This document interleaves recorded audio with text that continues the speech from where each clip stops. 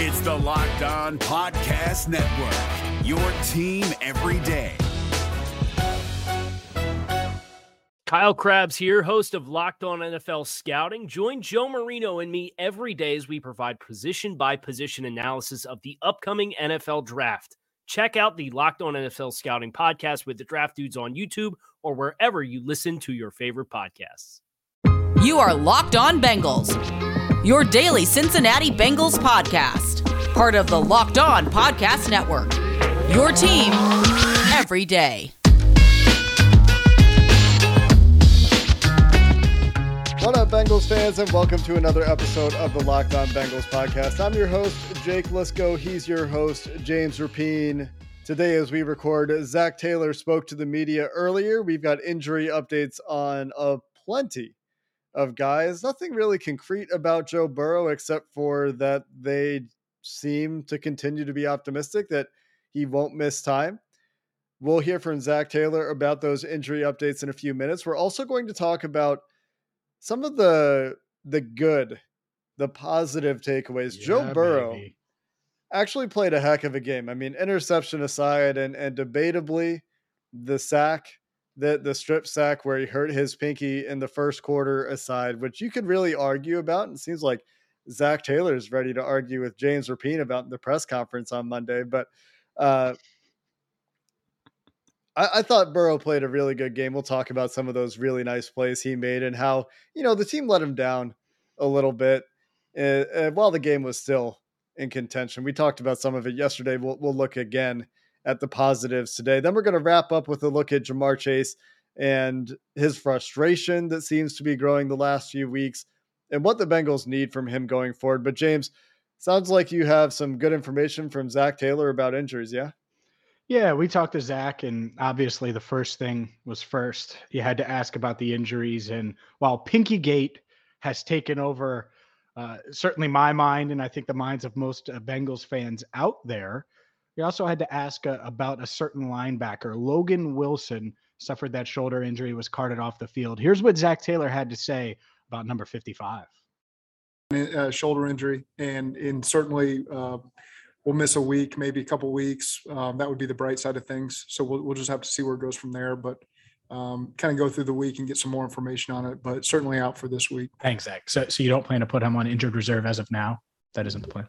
Not at this second. We'll kind of assess through the week and figure out what we think the long term is going to be. What about, just since we're on injuries, what about Cheeto? Cheeto will go today. We'll see where he's at with his foot and see how he can manage that over the course of the week and make a decision. Other guys that pop up, Marcus Bailey, he had a stinger, so we'll have to monitor him during the week and see where he's at. Other guys that popped up, the guys that were out last week, most of those guys will be day-to-day this week to see where they're at. So talking about Trey Hopkins, Riley Reif, Chris Evans, those guys, hopefully we can get them back practicing and see where they're at for this week. And then a lot of guys had some nicks and bruises, but most of the other guys will be good. We're all on Pinky watch. How's Joe doing today? He feels good. You'll have to ask him specifically, but there's a chance that we limit him early in the week so that we can make sure he just doesn't put any pressure on it and can be the most effective he can be. Something that sounds like Joe Burrow is going to have to deal with. He addresses the media on Wednesday, so we'll have the updates from Joe Burrow as he's, I'm sure, going to tell James Rapine that his pinky's fine and he's going to play football. And that's probably all we're going to get out of him, but we're going to ask the question either way, of course.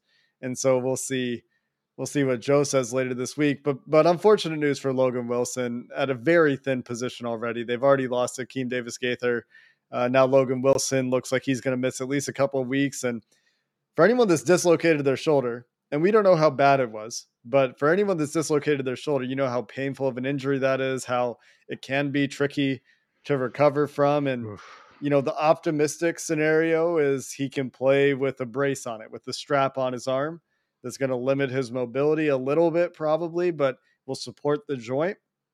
And that's the optimistic view. The downside, if things are bad, is it could potentially require surgery. So it doesn't sound like the Bengals necessarily know yet. I guess a couple things there. Jermaine Pratt played a really good game. He had that forced fumble, of course, and was generally a very good linebacker, was all over the place against the Chargers on Sunday. And Joe Bachie, shout out Joe Bachie, he actually played pretty well. And that's a guy that, as long as he's got the mental going, he's a little bit athletically limited compared to Logan Wilson, but as long as he's got the mental on point, and he's not, confused as he was by an RPO at one point against the Chargers, he's okay. He's able to do the job. And so, I mean, I think they'll need to go find some depth there. They're going to need to find somebody, ideally a veteran, to come in and bolster that unit, because there's only 3 guys right now. But at least the other 2 that were left and playing, as Marcus Bailey sounds like he might be back this week too. But the 2 guys that played against the Chargers, they played pretty well. They acquitted themselves respectfully. Yeah, they did. And that's the thing, is the expectations for the defense after some of those injuries dropped, and that the play got better, because they forced some turnovers and they were able to get some pressure and they were able to do some things. It's just, how sustainable is it, right? They're obviously not as good without Logan Wilson. So yeah, it's tough. It's a thin position. They're going to hopefully be able to find someone. I guarantee you, and it depends on when you're listening to this, but Tuesday they're working out linebackers. So get ready. There's going to be a couple workouts. They're going to hold some guys and, bring some guys in, and who knows, maybe they'll sign one of them at least to the practice squad, where they should, if I'm recall, because they promoted Travion Williams from the practice squad to the active roster on Saturday. They placed, and we didn't cover all this stuff, they placed Auden Tate on injured reserve, so he's going to miss at least 3 games. So there's a good shot that they had someone at least to the practice squad, and who knows, maybe it's a veteran they add to the practice squad and figure out later how to get them to the active roster. But I would expect them to add a linebacker. And the other one, though, is Cheeto, right? Is he able to, you heard Zach there, it's day to day. Well, what the hell does that mean? It doesn't mean injured reserve, fine, but it could mean missing Sunday's game against San Francisco, which, if that's the case, means more Vernon Hargreaves, who made his Bengals debut and was active, and Darius Phillips, who was inactive on Sunday. You would certainly expect to see him this week as well if Cheeto can't go. Yeah, injuries really piling up in the last couple of weeks, it feels like, at a number of positions. Riley Reif and Trey Hopkins also on that day-to-day list, and all 3 of those guys are so important. And I guess one comment here, people right now really ragging on Trey Hill and Isaiah Prince, and fair criticisms and some unfair criticisms, in my opinion. The penalties were bad. They were untimely. Hakeem Adeniji also had a penalty at a bad time. Jonah Williams gave up pressure at a bad time. Quentin Spain had a whiff at a bad time. He had in the run game and in the pass game. So they took turns, and it wasn't all bad the whole game. Like early in the game, before things got crazy and out of hand, it was okay. Joe Burrow had some really good pockets at times, and it was just at some key times there were some whiffs at multiple positions. So regardless of that, I think that Trey Hopkins was missed in the run game. So if he is healthy and ready to go, your center in an outside zone scheme is going to be really important. And just Trey Hopkins has more experience, and I think is still a better player than Trey Hill. And obviously Riley Reif, the steady presence there would be very important. So those 3 guys, those 3 veterans, Cheeto, Reif, Hopkins, those are the ones that I'm watching the most closely. Eli Apple has stepped up, but I think that Cheeto is a very big part of what makes this defense go right now in terms of the way they like to match up in the secondary. And then, of course, Joe Burrow's pinky, but I feel pretty optimistic that he's going to play, and we'll just have to see how limited or not he is. And even with that pinky, James, I thought he made some really phenomenal throws and phenomenal plays against LA. So let's talk about some of the good from Joe Burrow and why that should give us some hope for these tough 5 games to finish the schedule coming up next. You listen to podcasts for the power of knowledge. Well, you switch to Boost Mobile for the power of saving money, because with Boost, you're going to get the power of a free 5G phone so you can listen to all the latest episodes of Locked On Bengals, and the power of 3 unlimited data lines for $30 a month per line, so your family can harness all that brain power to all the power of one of America's largest 5G networks, so you can do it all at the speed of 5G.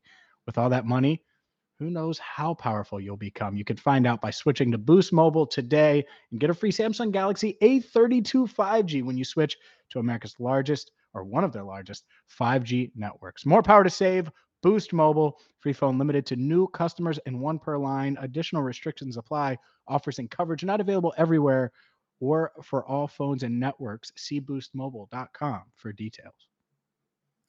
Super Bowl 56 at SoFi is less than 100 days away.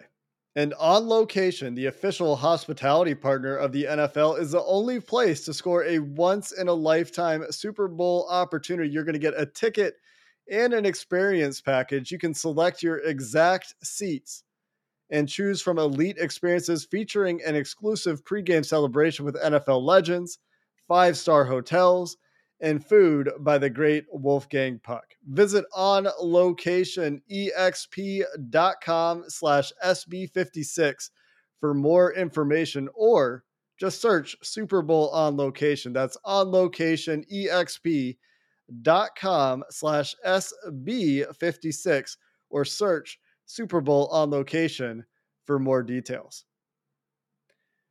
James, we wanted to spend some time in this episode after yesterday complaining quite a bit, I think, about myriad issues in the Bengals' loss to the Chargers, to focus on a few good things, a few positive takeaways, because you can only harp on the penalties and the bad pass pro late in the game and this and that for so long before it becomes tired. And Sure. there were some really good things in that game, and we're going to focus on Joe Burrow. We could talk about the Bengals' 4 sacks and 7 tackles for a loss and some of the good stuff we saw on defense, Cheeto's interception, and the ability to bounce back from the start. We talked about some of that in our post-game show.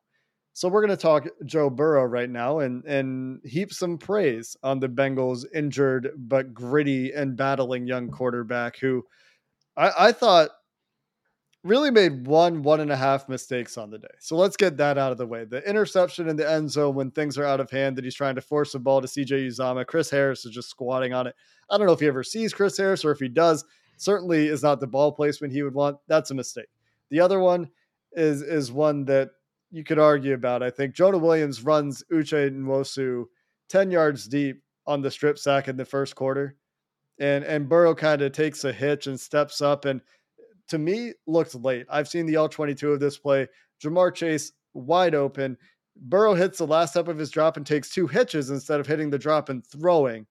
Mhm. That would avoid the sack and probably lead to a big play. Not sure why Burrow hesitated, but to me, after watching it, I think he's at least somewhat culpable there. But those are the only 2 mistakes on a day when the guy's playing with a dislocated pinky, and multiple quarterbacks talked yesterday a lot about how important the pinky is at throwing the ball.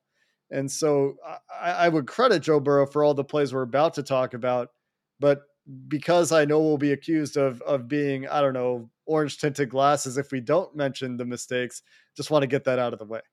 Yeah. First off, let's talk about the interception to Harris. I get it. Like, mathematically, they were still in it, down 16, you score there, you get the 2-point conversion, which apparently the Bengals suck at. So they probably wouldn't have gotten it anyway. And then, you get a stop, score another 2-point conversion. But again, the Bengals suck at those. So they probably wouldn't have got it. They probably weren't winning that game. I was there. There was no momentum. Fans, done. There was no cheer. It was just done. The moment Mixon fumbled, the air was let out of the balloon, and it just didn't feel like they were coming back. It didn't. And, and then, they responded and they drive downfield, and you're hoping, and there's probably some hope at home. It didn't feel like it. And even though he was willing it, I look at that interception like a garbage time, almost like turnover when you're down 10 and you're just trying to force it in basketball. And he admitted he was trying to force it at the end there. I don't think he saw Harris necessarily, or if he did, he was trying to get it like lofted over him in the most impossible way that it just, you're not Superman. You might think it sometimes, but it's just not going to happen. Right. So, yeah, I don't honestly, I don't really give a damn that he threw that interception, because I think the game was over anyway, to be as blunt as possible about it, because there's been some people that have already talked about that interception and make it like it was like the game was still there. And I just don't think it was. The other one, I agree with you. We watched the all 22 before, and it to me, if he steps up, if he's just a little earlier, he hesitates for some reason. And I don't know what the hesitation is, and we're not going to know. It's not like they're going to tell us, but he hesitates. And if he doesn't hesitate, Well, who knows? Maybe he would at least given Jamar Chase a chance to bobble the ball up in the air for the safety to come grab it, but he would have at least been able to do that, right? And so since that didn't happen, it was the strip sack. So it stinks that the first two possessions of this game, the Bengals could have had 14 points, and instead it was 2 turnovers, a Jamar Chase interception, a Jonah Williams. He did get beat, and in a Joe Burrow fumble. And to make matters worse, is he got injured on that play. But and here's the fun part. Now we get to talk about the fun throws that he made, because they all came after the injured pinky. They all came with some kind of pressure. And what I mean by pressure is when you're injured and you're down by a lot, there's already more pressure on your shoulders. And sometimes there was actual real pressure in his face. And he made some good throws. Which one do you want to start with? Well, let's frame it first, right? Everybody knows they were down 24-0, and he had a busted up pinky, and he's in tons of pain on the sideline just trying to play football. And he wills the team back into a position where they're driving to take a lead before Joe Mixon's fumble. And these plays are some of the reasons that he's there. During the game, James, I was consistently impressed with his ability to make sideline throws and outbreakers with the pinky. And he did it throughout the game. The accuracy, for the most part, there were some times it showed up and you could tell that the pinky impacted the throws, but the accuracy for the most part remained. And one great example, there's 2 out routes, one to T. Higgins that's about a 20-yard out, and one to Tyler Boyd that's about a 20-yard out, but the throw probably goes 45 yards in the air because of where Joe Burrow is throwing it from, that are incredibly impressive. So let's talk Tyler Boyd. This is one that I tweeted about too. It's a duck. It's an absolute duck. You could see it on the TV copy. The ball is wobbling through the air. Joe Burrow drops back. He's on the right hash for this throw. Tyler Boyd's running like a 20-yard sail or out route on the left side of the field. And Burrow throws the ball as Boyd is getting out of his break well inside the numbers. And the ball is out of Burrow's hands. It drops in a perfect spot on the sideline where only Boyd can get it in stride. And you literally can't throw that route with that touch any better than that. Maybe Justin Herbert throws that ball differently, and this is all the rage in social media. We're not going to get into it. Maybe he throws a bullet late and it gets there anyway. But Joe Burrow, when he throws it, it's a perfectly accurate throw despite it coming out like a duck. And clearly his pinky impacting that throw. And despite all of that, it probably, like I said, I think it's like 45 yards in the air because of where he throws it, how far behind the line of scrimmage he is. And it was just a perfect throw. And I was blown away. That was so impressive to me.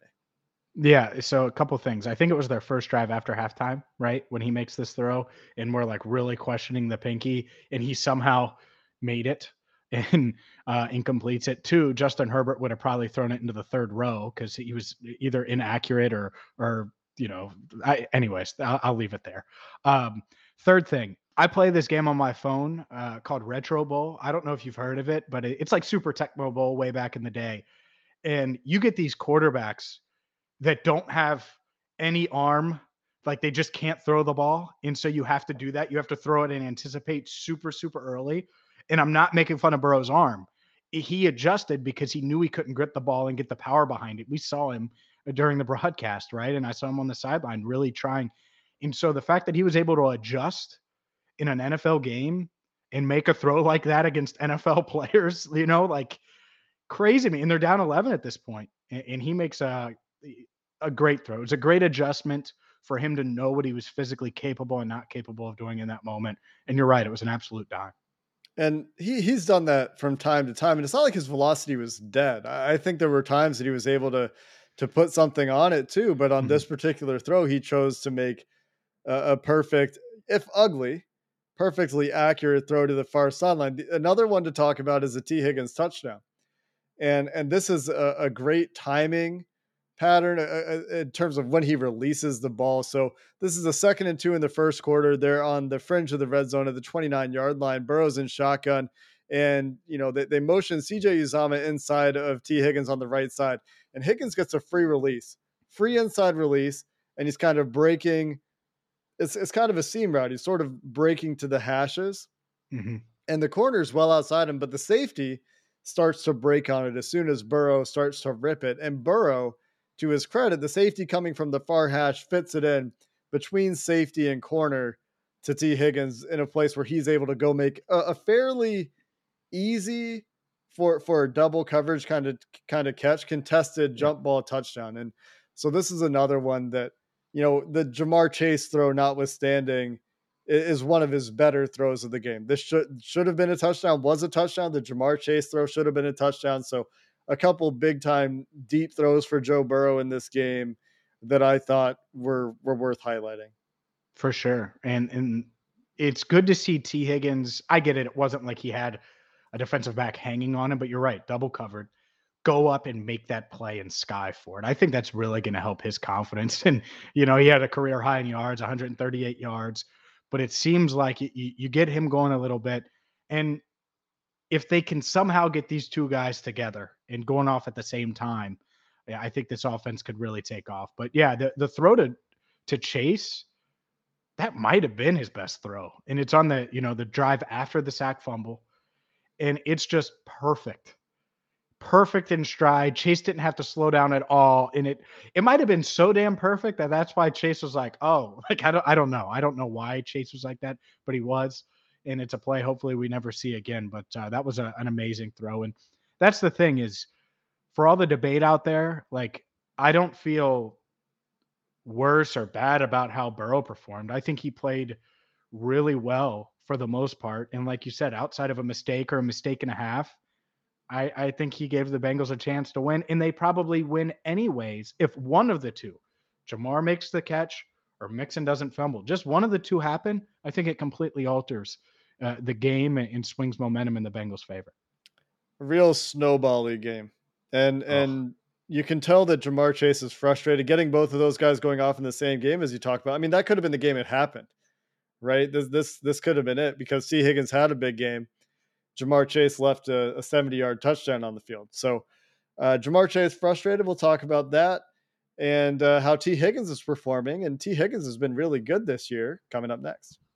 In life, we're all bound for different things. Well, with beach-bound vacations, you could be bound for adventure, bound for passion, bound for discovery, or bound for togetherness. Or you may be bound for encountering the unexpected, like a drop pass that you think is going to be a 71-yard touchdown. I'm just kidding. All right, I need to stop taking shots at Jamar Chase. But personally, when I'm at a beach resort, I'm not thinking about drop passes. I'm thinking about kicking my feet up, having a nice cold cocktail.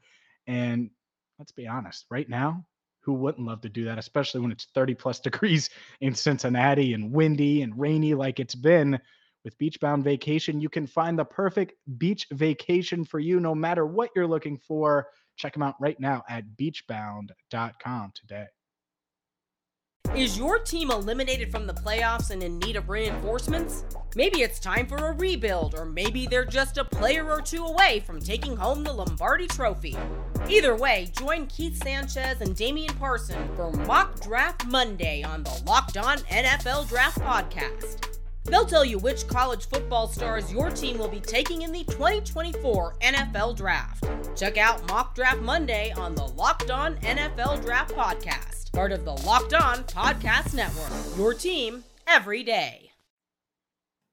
James, Jamar Chase is rightfully frustrated, I would say, with the way his season's been going lately. I tweeted this. I'll just tell you the splits. His first 7 games when he was a runaway rookie of the year and the next big thing in the NFL before, even his fellow rookies, Devontae Smith and Jalen Waddle, started to level the playing field a little bit. His first 7 games, James, featured 50 targets.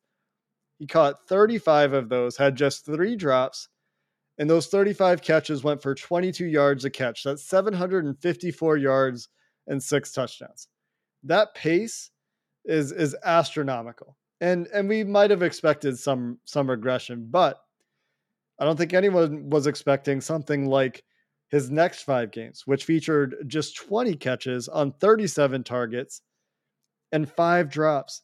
He dropped 5 out of the 25 catchable passes.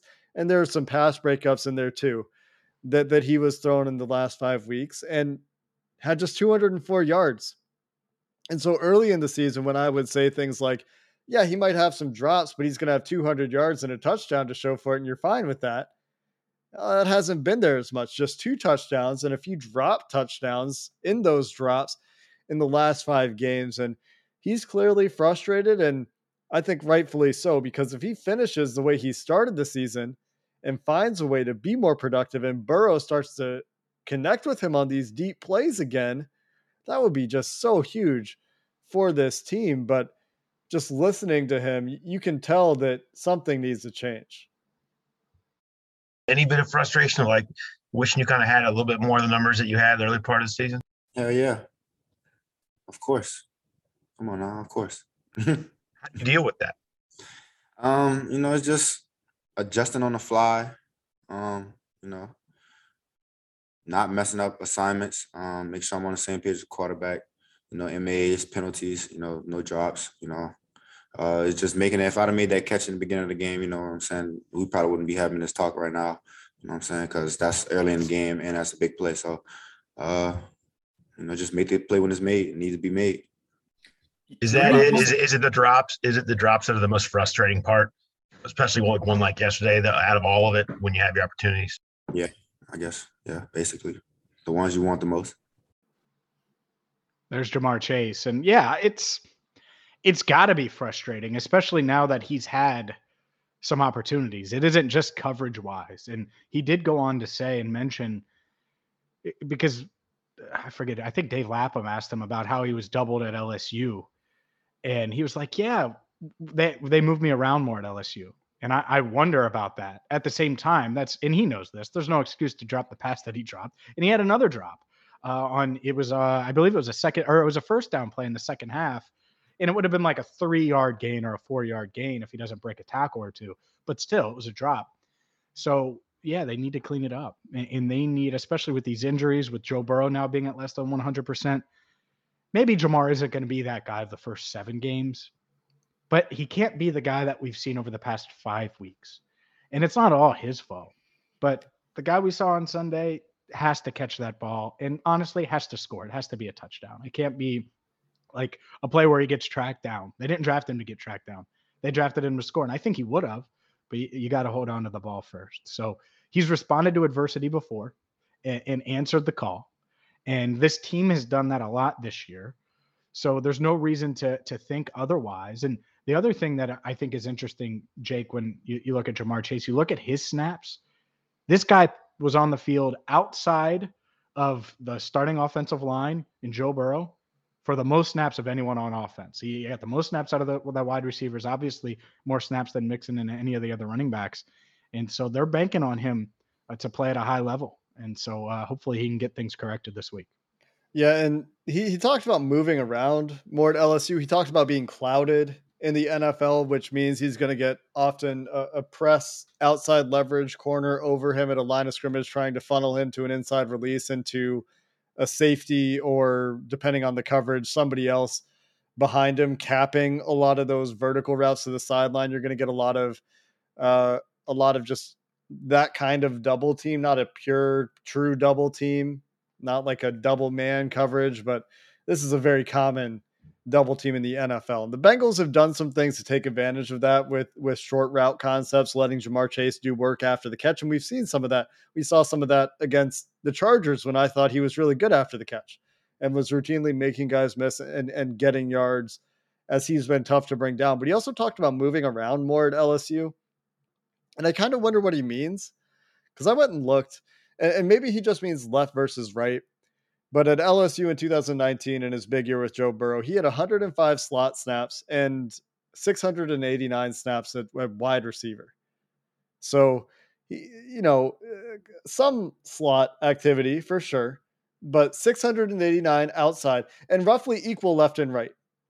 And maybe that's what he's talking about, because in Cincinnati, he's had 86 slot snaps with 592 wide snaps. So pretty similar proportionally, like 20 more slot snaps and 100 more outside snaps at LSU, which is probably roughly where he ends up, right? Probably a little bit higher because 17 NFL games.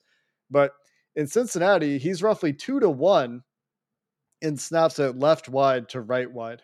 So I wonder if that's what he means. Like at LSU, he was more equally left and right In Cincinnati, he's been more on the left side, which is interesting because you think about all the deep shots. I feel like they're mostly been on the right side to Jamar Chase. Maybe that's just some sort of bias. But I do wonder kind of what he's thinking when he says, I would like to move around more, because Kelsey Conway, I think, asked that follow-up question. And he said, yeah, I think that would be, I would welcome that opportunity kind of thing.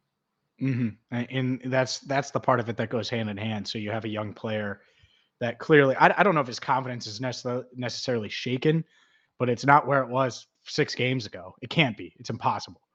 So how can they, and it doesn't get much easier again than the play that he had, but how can they try to get that confidence all the way back and give him a play or two? They went the shorter routes for a lot of the past couple of weeks, but they had the shot plays and they weren't able to hit on him. So maybe it is that simple.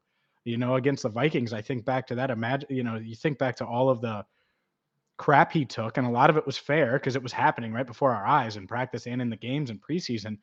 But against the Vikings, it's not like he got a bunch of targets. And early in the season, he wasn't getting a ton of targets. It was one out, and then it was the deep shot downfield that he caught before half, and then boom, suddenly Jamar Chase took off. And maybe that's it. It's let's just wait for his shot and get him. But I want to feed a guy like Jamar a bunch of targets, and I want him to catch them. So hopefully they can get his confidence up and they can get the two-headed monster, because it's so weird. I think the past couple of weeks, this is what people thought the season was going to start out like, where Chase was just kind of there and T. Higgins was the number one guy. And it didn't start out that way. And now it's starting to play out that way. Can the Bengals get both of these guys on the same page? And get them going and have them go off in the same game. By the way, it's not like Tyler Boyd's having huge games still. He had some big catches on Sunday, but it's not like he's had, he didn't have a 10 reception, 150-yard game. So you got a 3-headed monster there. Hopefully they can take advantage of it and really start to hit the ground running here with this offense. And they haven't been a really high volume passing offense lately either. So it's, I guess, important to keep that in mind. Like, there's only so many targets to go around. When Joe Burrow only completes 24 passes, that's 24 catches. And you have probably 5-6 guys that are spread around for those targets, and more than one target per game for those guys. The other thing is, it's not all on Jamar, right? In the past 5 weeks, like in this game, it's very easy to blame Chase for the very obvious drop issues. But the strip sack could have been a touchdown to Jamar Chase, and the ball never got thrown. And in the last 4 weeks, Joe and Jamar have not been necessarily on the same page. There have been accuracy issues downfield. For how well it started, it definitely fell off, I would say, in the last 5 games. Meanwhile, the good news is I'm very confident in his talent level and his ability to come back and finish strong, or in the future be a really good player. I think it's obvious that the league respects him. And you can kind of see this in the way that T. Higgins is popping off lately, his last 2 games over 100 yards. And in the 8 games, T has been healthy this year. And I'm excluding Green Bay and Detroit. And obviously he missed a couple of games. But I'm excluding the first 2 games back when I think he was still finding his footing. 68 targets, 44 catches, 622 yards, 4 touchdowns. And since it's 8 games, you just double that. That's a pace for 88 catches, 1,244 yards and 8 touchdowns. That's a pretty damn good season for the Bengals, young number 2, number 1, number 1A, number 1B, whatever you want to call him, in T. Higgins.